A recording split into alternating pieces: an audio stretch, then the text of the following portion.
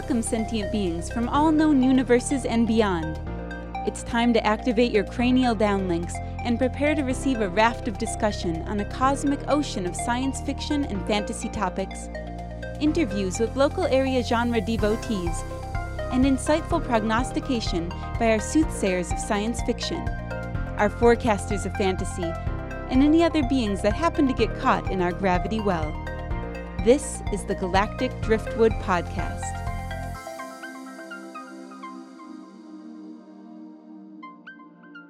Hello, and welcome to another episode of the Galactic Driftwood Podcast. I'm Bill.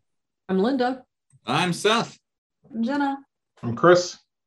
And as we are nearing the end of the year, we thought we might take a little side journey here and kind of talk about some end of the world movies. Specifically, we want to talk about the recent Finch movie that's out. And for those of you that haven't seen it, I'll just give you a sort of a simple 2-sentence synopsis here. It's about this robot that lives on a post-apocalyptic Earth, which was built to protect the life of his dying creator's beloved dog. And throughout the story, the robot, we see the robot brought to life, and then he has to learn about love, friendship, and the meaning of life. Basically, and trust, right? Mm-hmm. Basically, through the eyes of Finch, because he's the only other human that we see in the show, other than a flashback. Yeah, well, and I guess maybe the people in the car, but we can get into that later. So anyway, I think all of us have seen Finch, except for probably Jenna. Oh, you haven't seen it? Oh my God. Oh my God. Okay. Sorry. Right. Well, no, that's all right. I was just fine. Yeah, I think I told you in a previous week, I'm not sure I want to watch this movie because either they're going to kill the dog or they're going to kill the robot. And I'm not emotionally good with either of those right now. So, well, you'll be pleasantly surprised what we have to say about that. Right. So, the show opens and we see this Tom Hanks character of Finch. He's a former mechanical electrical engineer guy. He works for this large firm that is pretty much responsible for building a lot of these solar windmills that you see all over the countryside that are, collecting turning wind energy into power, right? Mm-hmm. And so when we catch up with Finch, it's about 10 years after there's been this giant solar flare that pretty much stripped off the Earth's protective ozone layer and is allowing through ultraviolet radiation, which pretty much sterilizes most of the planet, kills all the plants and animals. And we see at one point Finch trying to educate his robot into how fragile humans and his dog are in this new world. And Finch takes off his glove and sticks it out from the shadow of this garage canopy into the sun. And you see the sun just start to cook his hand from the ultraviolet radiation. It just starts smoking. And so you learn real quick that this is not an environment where you go out unprotected. And in fact, when he goes out into this environment, he wears pretty much the equivalent of a NASA spacesuit, not quite as big and bulky, but he's got the helmet, the oxygen, the whole thing.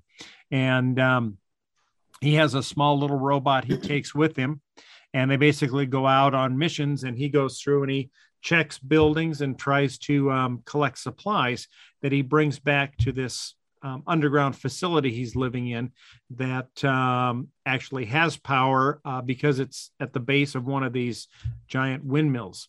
And so he's living there with he and his dog, but he is sick, and it looks like maybe he has cancer because we see at certain points his nose bleeding, and he's got some books on ionizing radiation and what that does to the human body. So he realizes he's not going to be around long. And so he builds a robot to care for his dog. And we see through a flashback midway through the movie as to how he came into possession of the dog. And that's kind of an interesting story there, and provides a lot of the reason behind his love of the dog and why he wants to care for it so much, I think. What'd you think, Chris? Was that? Yeah, I agree with that. It provides a reason for why he is in love with the dog and why he doesn't trust people. Right. And so he goes through this journey with the robot and the dog, not trusting in people, wanting to avoid people. There's even a scene where he's, kind of talking to himself and the dog and the robots. Where should we go?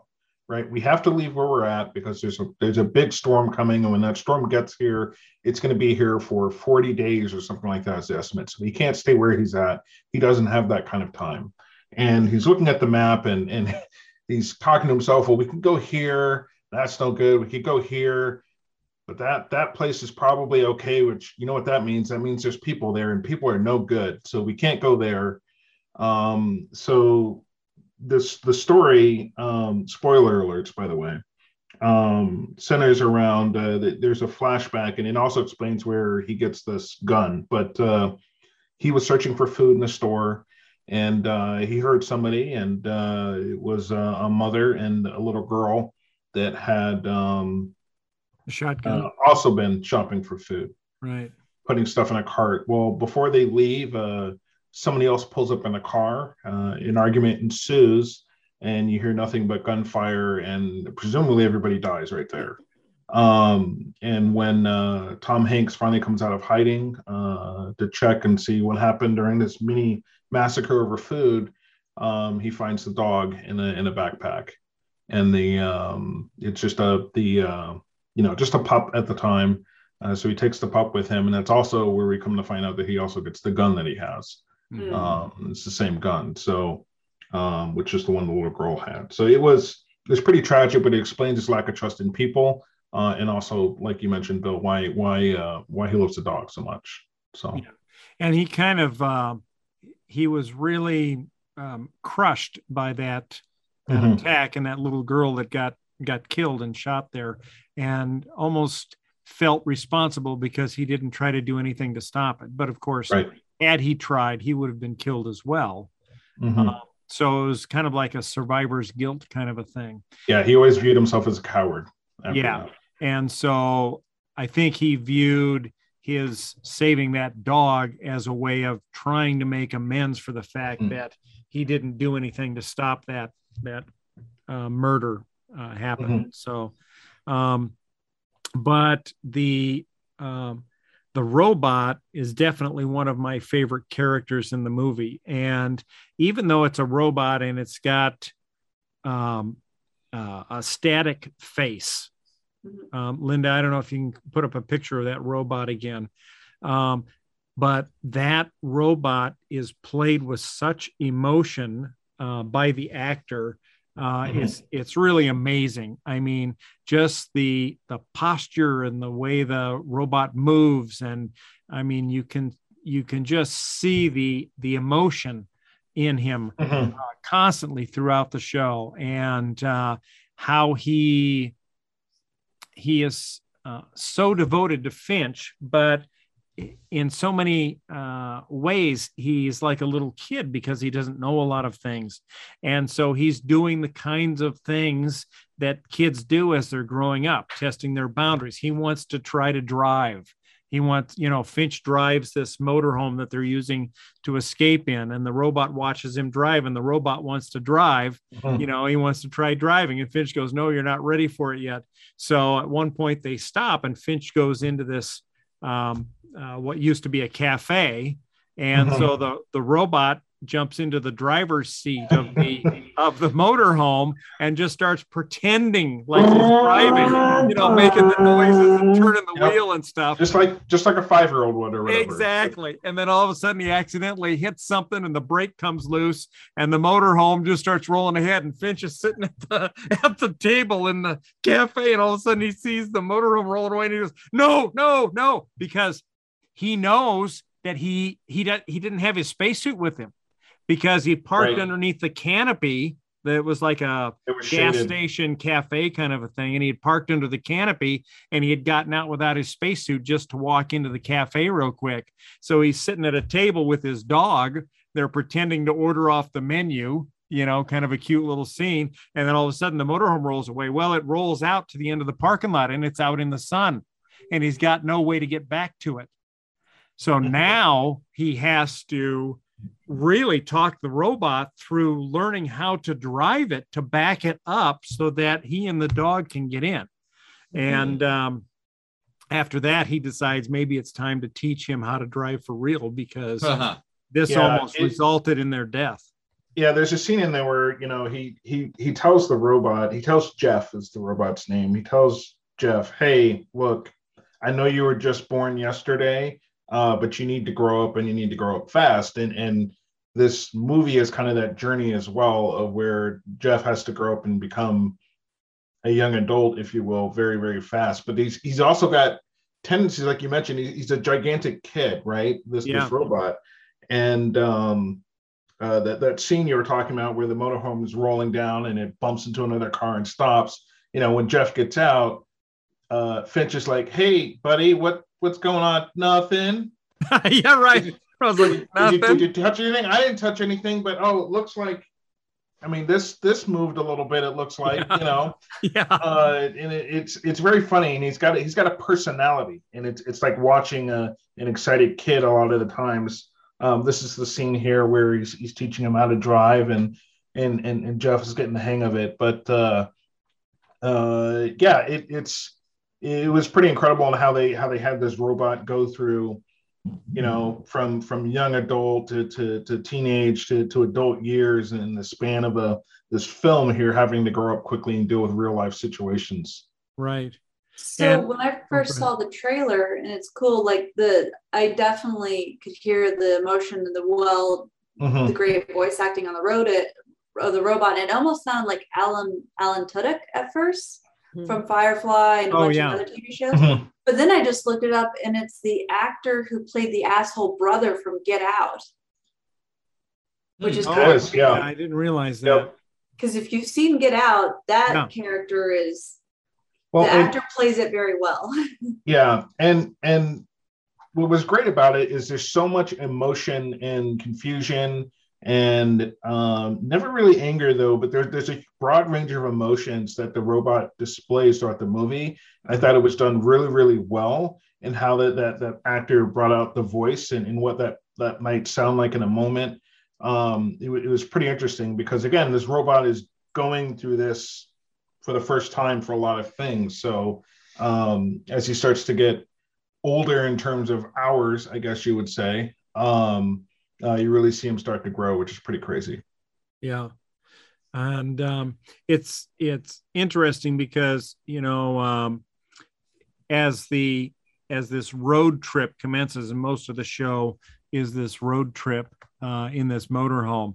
Of course, throughout the journey, Tom Hanks' character is getting sicker and sicker and requires more and more rest. And so the robot, he's learning things as he goes along, but obviously he's not there yet, but he really wants to help. And so a lot of times when Finch is asleep because he's so tired and exhausted, the robot will see an opportunity because, there's one point where Finch is teaching him how to go into a building and look for like supplies they need, whether it's medical supplies or canned food or stuff like that. And he's telling him, never, I can't remember how he says it, never pass on an opportunity or something like that.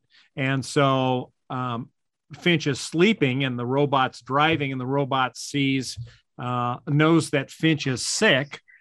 and sees a sign for a hospital ahead in Denver. And so the robot says, never pass an opportunity or something like that. So the robot initiative. Initiative. So the robot drives to the hospital, which of course is a big trap, with not so pleasant people lying in wait, and which almost results in another huge disaster. So it was interesting watching it go along, because you can see the robot doing things and you realize the robot does not realize the inherent danger in what it's doing. It's doing what it's seen so far, but it doesn't have the whole picture. And so that provides a lot of drama and a lot of tension in the show, which I think is good. I don't know. What do you think, Linda?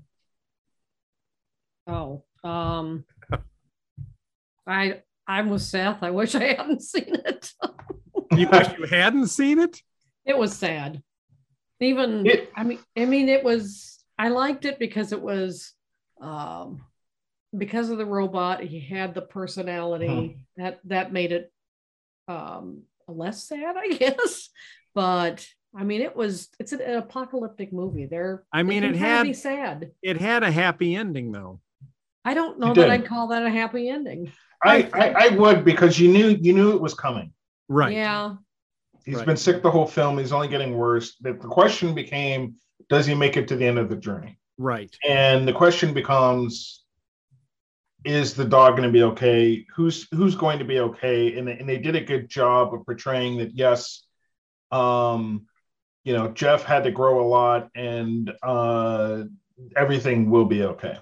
Yeah, I guess. But it was still sad. It was sad. And it hits you right in the feels. But it's also, to me, I kind of viewed it like, I just brain farted on the movie. Book of Eli, I think. Yeah. Where you have this journey you have to make, and you get to the end, and the main character that you've gotten attached to doesn't make it to the end. So this is spoiler alert. Guess who dies? Yeah, and so that they hit you right in the feels, but Jeff is kind of that anchor there, where it's almost like Finch's legacy moves on, because he tells a story about why he's always had a hard time trusting people, and he was part of a project to kind of merge software and hardware together to build like this type of robot, and they were having problems, and the engineering team he was working with thought it was the hardware, and he said, no, it's something wrong with the software. So he solved the problem himself, gave credit to the whole team and everything. But as he's explaining this to Jeff, Jeff's like, I don't understand. Like, you're trying to teach me that I should trust people, yet you didn't trust your team. You just said that you did. You gave everybody credit, but you at the heart did not trust your team. So there was a struggle there. But as Jeff grows, so does Finch in that regard, because now he has to trust this robot, right? This however many days old by the time we get to the end of the film, he's got to trust this robot to take care of the thing he cares most about, which is the dog. Yeah. So, as a post-apocalyptic movie, Solar Flare, are you left feeling like there's hope for humanity, or no? Yeah, I think so. It was certain parts of the Earth that were completely damaged, and the end of the movie leaves you thinking that there are some areas that were beyond hope, that were heavily radiated, that had still, what did he call it? Swiss cheese in the sky. Yeah, Swiss cheese holes in the ozone. Swiss cheese holes in the ozone. When they get to the destination, which is San Francisco, even just outside of there, up to a few hundred miles, they find that not everything was destroyed. Mm-hmm. They find signs of life. Yeah, you can actually see him out in the sun. Yeah. He's sitting in the sun, and it's okay to be out. He's not burning because it's covered. Yeah, and I thought it was more of a case where the ozone had been Swiss cheesed to a great extent, and that the entire planet was pretty much destroyed. Life was destroyed, but now the planet is beginning to heal itself. And so you see they're driving along on the motorhome and they're getting close to San Francisco, and a butterfly hits the windshield, right?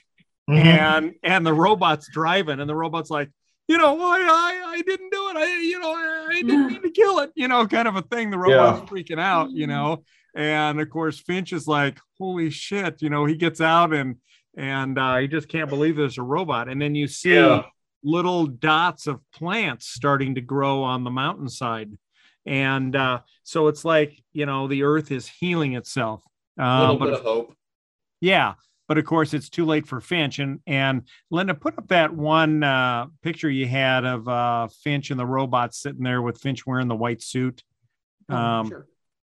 Yeah. So one of the reasons they're going to San Francisco was that he had an uncle that lived in San Francisco that he admired quite a bit. I guess it was. They cleared that up. Yeah, he said it was his uncle. Yeah, he told Finch it was his uncle. It was really his dad who left them when he was just a kid. But he always thought that one day he got a birthday card from him at one point in his life when he was 19 or something like that. Like a postcard, right? A postcard, that said happy birthday kind of a thing.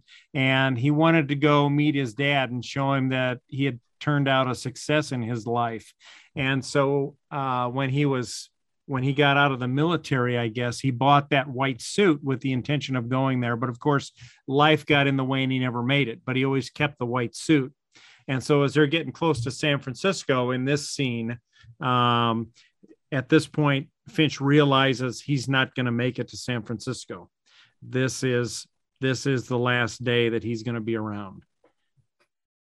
There it is. Yeah. And so he enjoys this wonderful meal out in the sun, chilling in a suit, plays catch with the dog, has a nice chat with Jeff. And you just get the sense that the time is running out. And I thought, honestly, he was just going to die right there in the chair. But but he didn't. But he eventually he goes into the motorhome to rest. And says goodbye to Finch. And of course, Finch realizes what's happening, that it's the final goodbye. He goes in there with the dog. And then eventually sometime after sunset, you hear the dog howling. Sorry. It's a little emotional. See, even it's now. Awful. It's awful. Yeah. But I definitely recommend watching it. It was a good show. I thought it was cute the way that Finch kept trying to throw the ball for the dog, and the dog was like, didn't want to have anything to do with him pretty much. And then after Tom Hanks passes away, he starts throwing the ball, and the dog finally starts playing. You mean Jeff? Jeff is the robot. Finch is Tom Hanks. Yes. Yeah. Yeah, that was pretty hilarious. He kept telling Finch, the dog doesn't like me. The dog doesn't like me. Because the dog wants to bring the ball to his master. So he would just run around Finch all the time. And Finch was just getting so dejected because of that. But then finally at the end, the next day, the dog brings him the ball. And that cheers up Finch Jeff, because of course he's terribly depressed having lost his friend Finch. So so it was definitely a great movie. I would recommend watching it. It's very entertaining, a lot of feels in it, and a very happy ending, I thought. So definitely worth watching. If someone's interested in making it a double feature, another solar flare / robot movie I watched for the group is Automata, which is from 2014, won some independent film awards. It stars Antonio Banderas. So basically the same thing, like solar flares, 99.7% of the world has been wiped out. And they've created these pockets of protected areas from the radiation, from the desert that is spreading across the earth trying to survive. And it's almost like a Blade Runner-esque communities, like these cities that people are kind of living somewhat what we would recognize lifestyles. I mean, there are ghettos that, poor people who don't have as many resources or don't work live in. And what they have done, because this is 2044, to help hold back the desert and the creeping radiation, was built these robots, pilgrims, that are supposed to do all the work in the radiation and the heat and the poor area, like the poor areas that they don't want humans exposed to help protect the lives of the humans that are left. And Antonio Banderas plays an insurance claims investigator. Oh. Because he claims action hero. Huh? Insurance claims action hero. Action hero. Yeah, something like that. So because the robots have two protocols, you never do anything to harm a human or another life, and you never alter anything of yourself or another robot. Like, these are two supposedly you cannot violate these protocols. By the way, they had similar types of protocols in the movie Finch as well.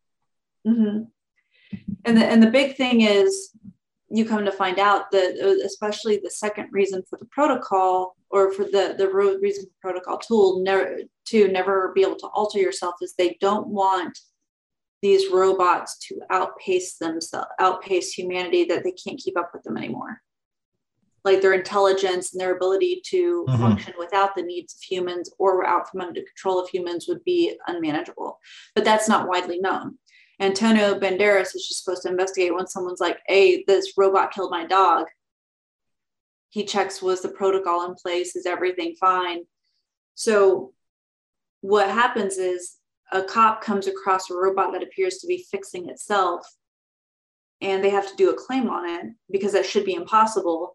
And when he starts investigating, he keeps finding these other information that, like, maybe it's not just this robot, it's another robot, because he finds multiple pieces of other robots that have serial numbers on this one robot that the cop has shot in the head. And they're trying to figure it out, because if they can't find a reason that's a cause by either the owner or whoever had the robot, then the company itself has to pay for it. And there's so much money in damage because these robots are super expensive and they don't want it. And they're trying to create a good look for the local government that there's nothing to worry about with these robots, because they're trying to renew some type of contract with the local city. Interesting. Yeah, I think the line from the trailer that like really interested me with this second law is, like, one robot changes another. Those two robots each change two more, and we've lost. Yeah. And so it's really interesting. So the company wants to definitely find out how many robots are fixing themselves, get that back, and they need to kill whoever or suppress whoever might know that this can be a possible outcome with the robots.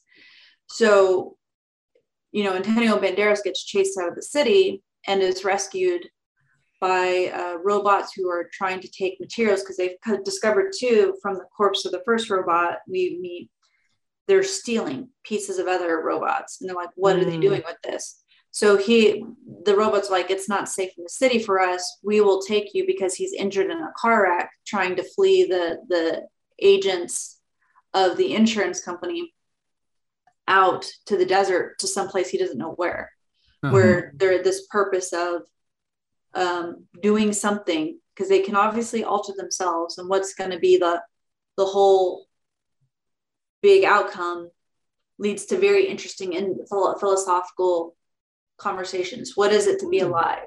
Are you actually alive if you're only surviving? Is it really such a terrible thing if man doesn't make it, but he has created these robots to continue existence and create for him? Interesting. So that humanity's experience can continue through AI versus intelligent creative AI versus flesh. So unlike Finch, which focused on like one character and a little bit of society and, the robot and the dog, you really get more of what is society trying to do after a big apocalypse? what are they going to do to still control members and justify, the ends justify the means, in spite of an apocalypse, that money is still an obsession and power is still an obsession. Mm-hmm. But then how might the technology we create to help us go to areas that we would never even consider, and those being our descendants. So it was really, I don't want to get into too much detail, because I would say it's worth like watching and checking out and sounds kind of thought-provoking.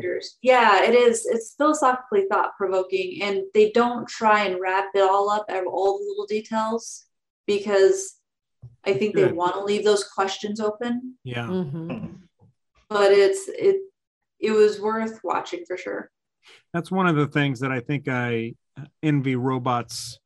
The sophisticated enough robots of the future would be their ability to modify themselves and make themselves better. Mm-hmm. That's one thing. People typically don't operate on themselves and replace their own parts. Whereas, a sufficiently advanced robot could be able to do that.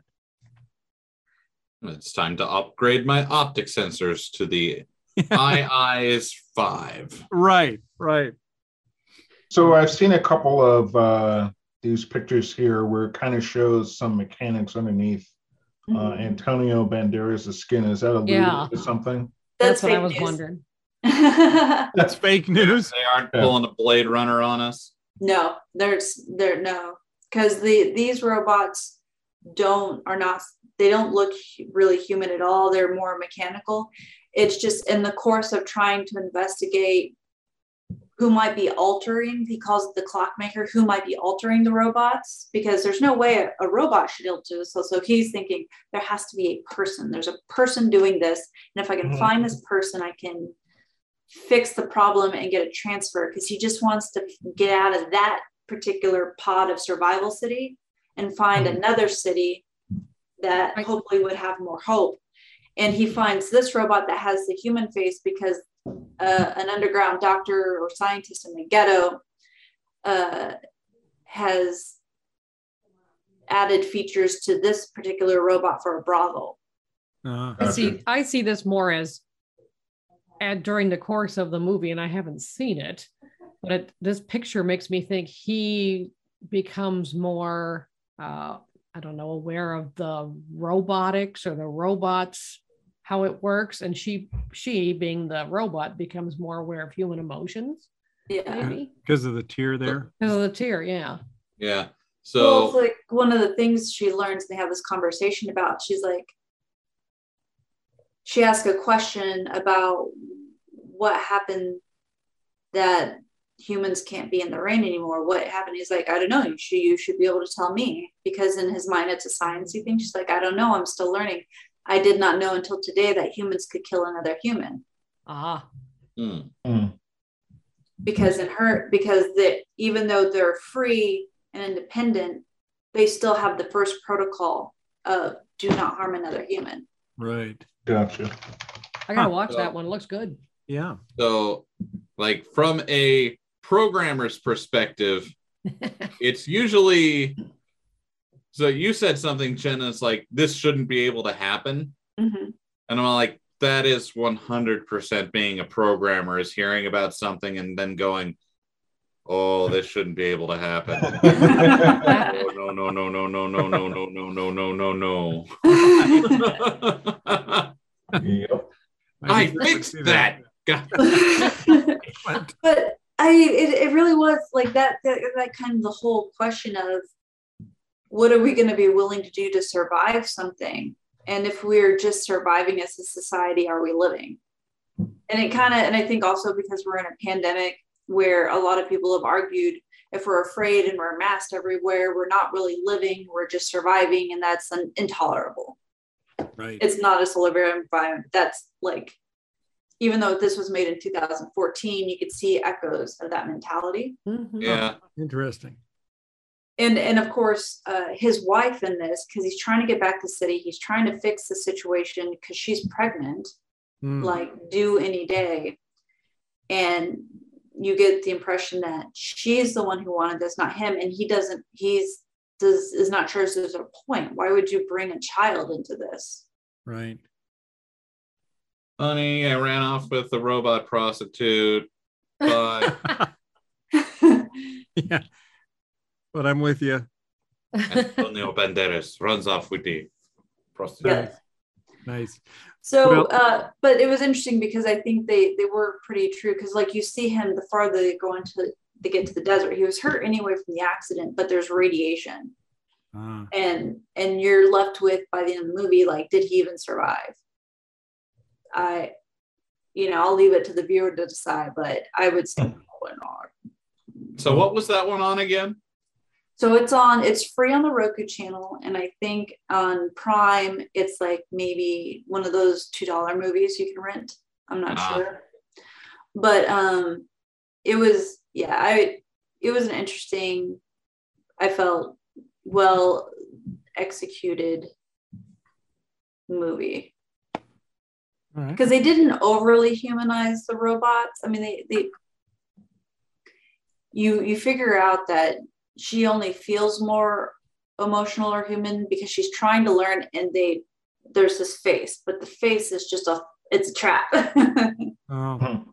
She is just a robot. Right. Interesting. All right. Well, in keeping with the theme of death from space, but shifting to something a little more humorous, Netflix has a new show coming out on a movie, not a show, I guess. A movie coming out on Is it Netflix or only theater? I thought it was only going to come out in theater right now. No, I thought it's coming out on Net. I saw a thing that said it's coming out on Netflix December 24th. It came out in the theater on December 10th.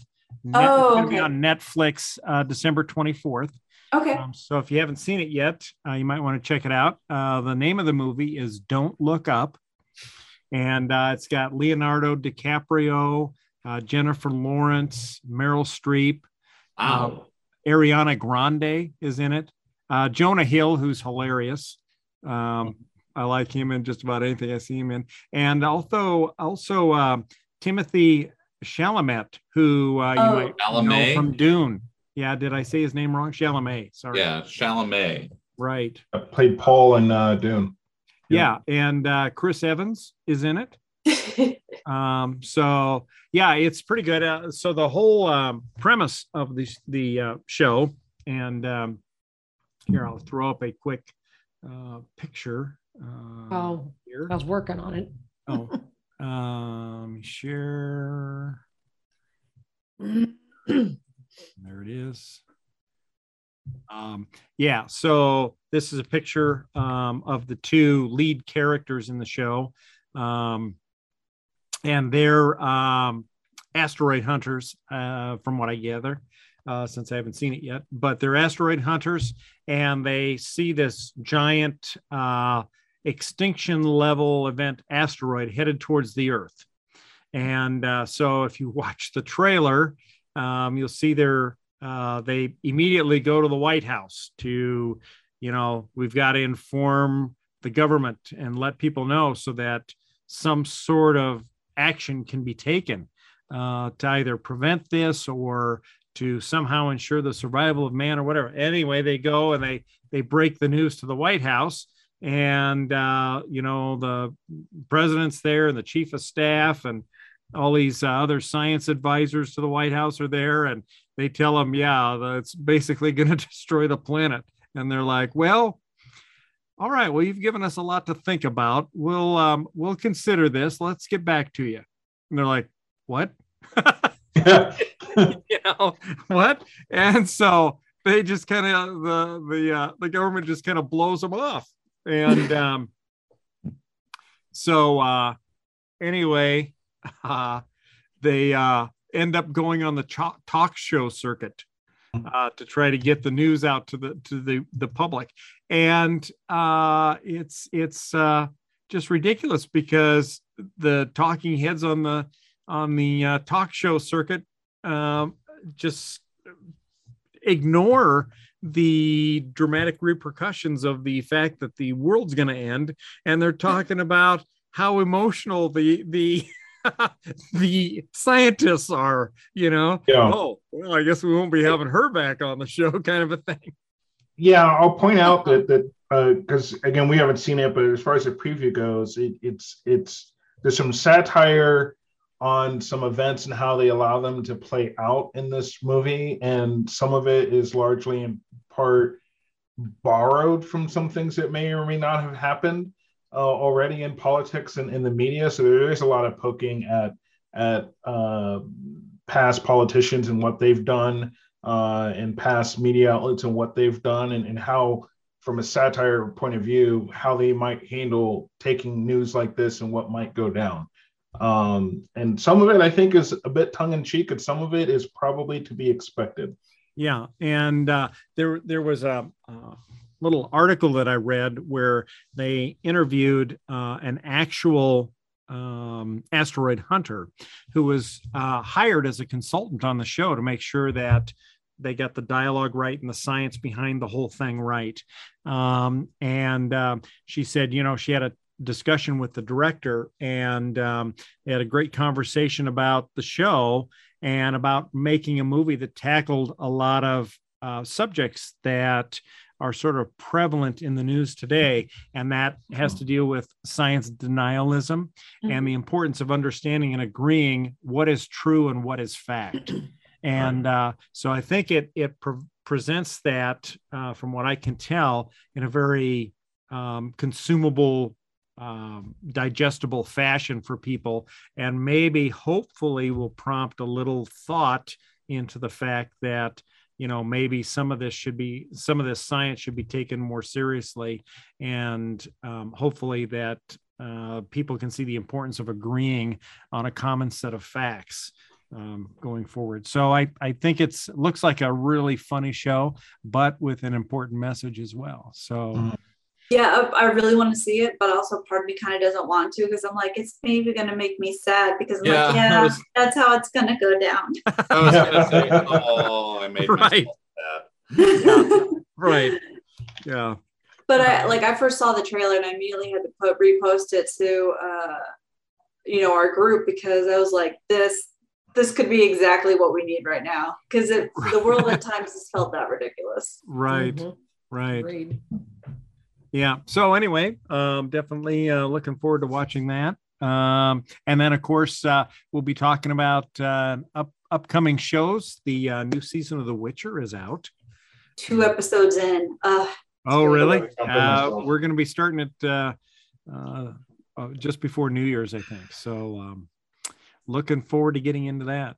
And, of course, the last episode of The Wheel of Time is coming out this week, so or this coming week. So looking forward to that. I'm looking forward to getting caught up on a lot of stuff over the Christmas break. Yeah, since some of us get Christmas break still, and some of us don't. You don't get a Christmas break? No, I don't live on college timing and hours like Seth. I have to work through the holidays. I just took the last couple of weeks off, so I'll starting like yesterday. I'm going to start getting caught up on everything. Yeah. Nice. I figure I'll have 3 months next year anyway to just get caught up on everything. True that. There you go. All right. Well, thank you all for tuning in for this episode of the Galactic Driftwood podcast. As always, you can check us out on galacticdriftwood.space and follow up, listen to our other shows. And you can check out our partner podcasts on synergynation.net. Syn is spelled S-Y-N, nation.net. And on that note, have a happy new year, and we're looking forward to a lot of great shows and a lot of great movies coming up in 2022. Yay. Take care, y'all. We will see you soon. Bye-bye. Later.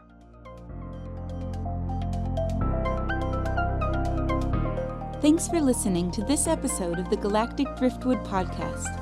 For more information and past episodes, please visit our website at galacticdriftwood.space or subscribe to us on YouTube.